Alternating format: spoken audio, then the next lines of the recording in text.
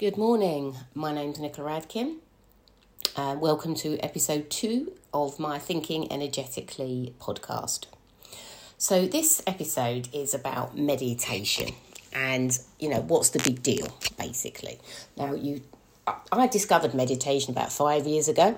I was going through one of my really bad wobbles, the last really, really bad one. And partly this was caused by menopause. And the doctor, a lot of people were recommending that I started to look at meditation.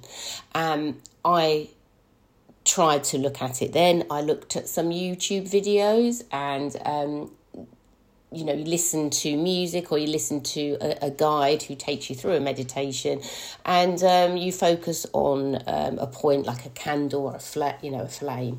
And I really tried at that time with meditation, but I was forcing it. I didn't really understand what I was doing. I didn't understand what it was all about. I felt a little bit ill-informed, and I don't think there was as much information around. So I gave up on it.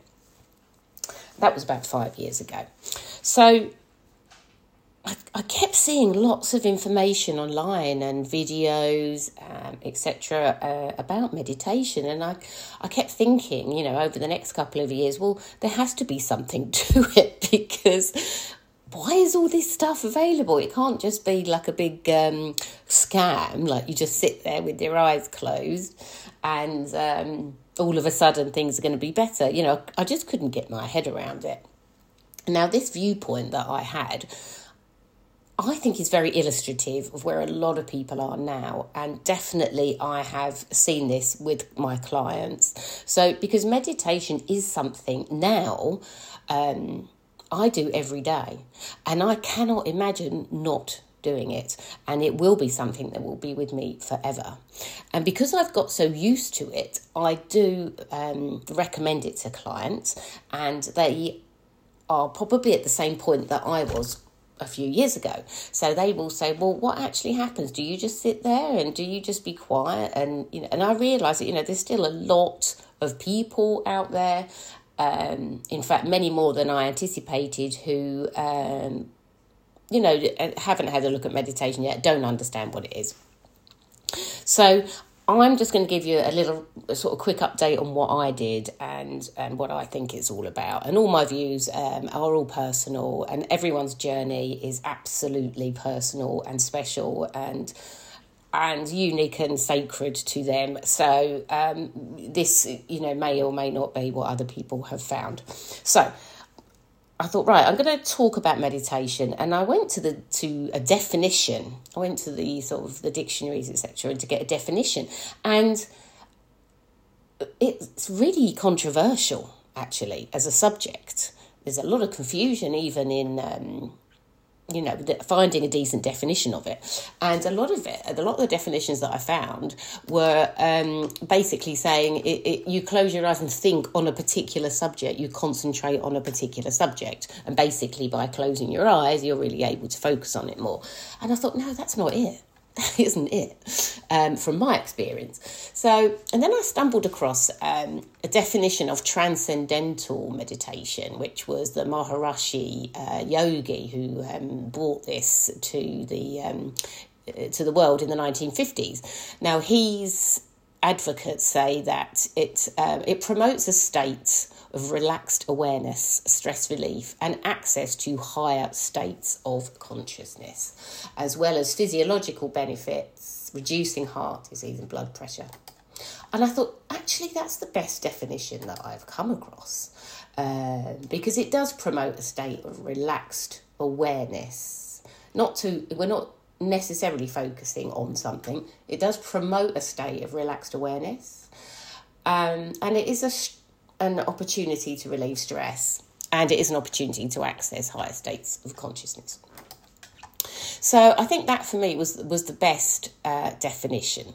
And then if we look at how we do meditation, well, obviously we can sit in quiet contemplation, and we can sit or we can lay, we can go into that sort of yoga position to keep our back nice and straight, to allow the energy to flow. But also things like walking, writing, exercise, and listening to music are all forms of meditation, because the main reason that we want to meditate is we want to quieten down the thinking part of our mind. So whatever way we do this, dancing, whatever way we do this, whatever we can use to quieten down the front of the mind, and this is the way that I think of it, the front of the mind, the thinking mind, the conscious mind, is where all of our thoughts are really, flying around. We're being bombarded with ideas all the time and stimulus from the outside. That bit is constantly alive and is our monkey mind, I think some people call it. So when you're suffering with anxiety and stress, burnout, this monkey mind is just going crazy. And quieting that down is the key. And really it doesn't matter what method you use to try and quiet it down, within reason, of course. But things like walking. I go out walking and getting outside, and you're getting that natural light. And then when that, if you've got music on, it takes you out of your thinking mind. So when you quieten down the thinking mind, that is when the other mind, the subconscious mind, the mind that's connected to everything, gets the opportunity to speak to you. So sometimes when I'm out walking with my music on, I'll get ideas and I'll get inspiration. That's a form of meditation. So meditation is something that you can do in whatever way you choose. And because everybody's journey is unique and special to them and sacred, it's a case of, working out what works for you. But any way that you can quieten down that thinking mind to open up a channel for the intuitive mind, for the subconscious mind to speak to you, is a beautiful thing. So writing out, journaling will open up that channel. Dancing, listening to music, anything like that will help you do that. And when you are really stressed and anxious, sometimes sitting down with your eyes closed is really difficult to do. I know it definitely was for me. And sometimes you are way past that. If you're really, really poorly and you're on medication or whatever, then it's going to be really tough for you to bring yourself down off of a panic disorder with just meditation alone. So that, there's a combination of things that would be suitable. But when you do get to the point where you are able to sit and you are able to close your eyes, and when you close your eyes, again, you're making a decision. You're making a decision to go within. You're making a really important decision to close out that outside world, to close off all of those senses, and you're going in. And when you go in, that is where the magic happens, because then you will quieten down that mind. And when you quieten down that mind, you will start listening and hearing and being able to tap in to a wider spectrum, I guess, of ideas and consciousness. It does take some practice, but you're tapping into you as a person, your inner you, and this is what your inner you wants you to do. It's kind of calling you back. So when you go through a crisis of anxiety and depression, and you start asking yourself these questions of, what is it all about? Some existential questions. What is it all about? Why do I feel like this?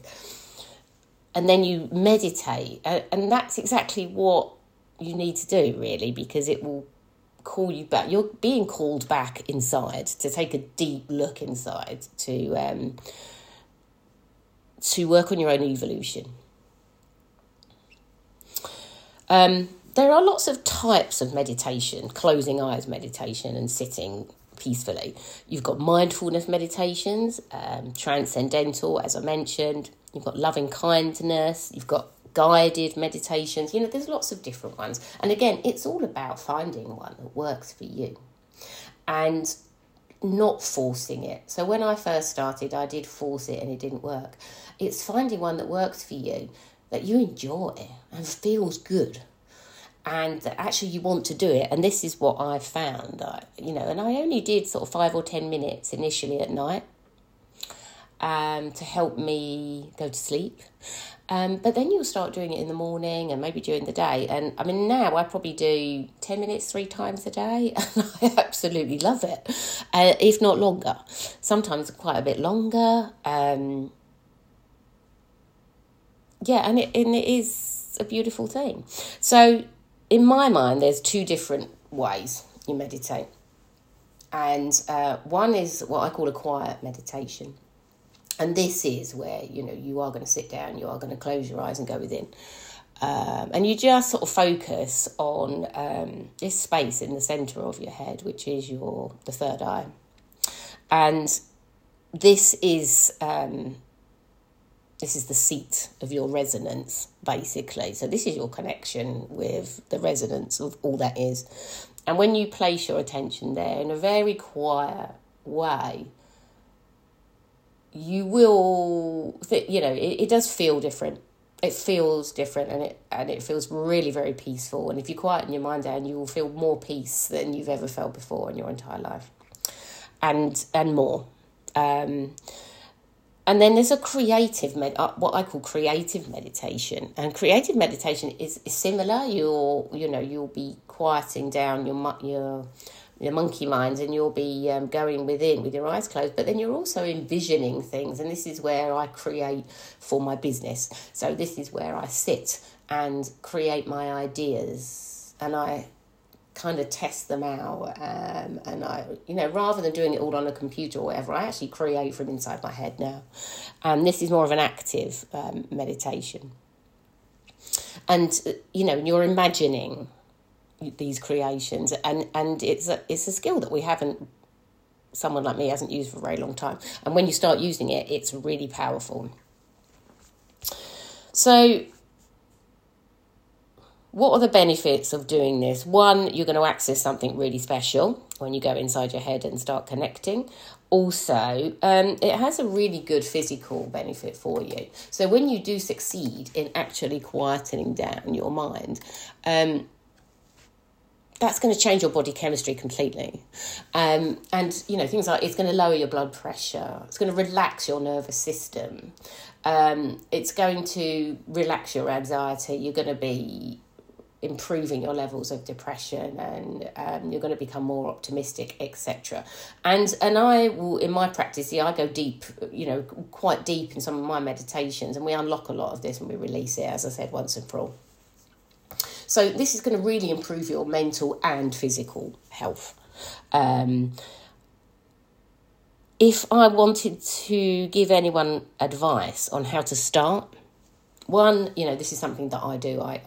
This is part of my program that I bring in meditative visualizations to really relax people, and they quite often fall asleep. And this can be done online or in a chair. It doesn't make any difference, because any of the work actually I do, an energetic work, it doesn't matter if you're in the room or not, or you're the other side of the world, it still all works. It's really powerful.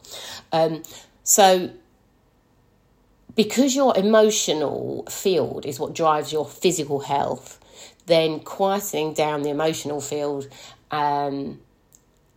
is going to help your physical health. And when you quieten down the emotional field and the monkey mind, you are going to improve your focus, improve concentration, and you'll go into this more coherent state internally. And I talk a lot about coherence, and I will do a session on that. But when you go into a coherent state, and your heart and your mind start working together in a really, really special and coherent way, which entrains the rest of your body systems to follow.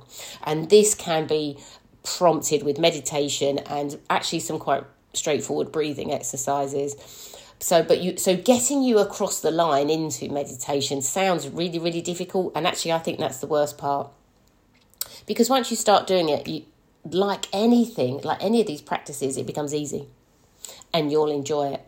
So none of it should be hard work, but once you get over that initial, what is that? I don't do that. That's for weirdos. Once you get over that and start doing it, you realise the beauty of it. And you'll probably, like myself, carry on doing it forever when you reap the benefits of it. So my advice to anyone starting off, because I'm going to wrap this up, is start with guided meditations. Just ones about clearing emotion, clearing your head, relaxing, guided meditations. And I'll happily recommend some very good ones. And then when with the guided, it's brilliant. But then you want to go on and start just doing it yourself, because that's where the real magic happens.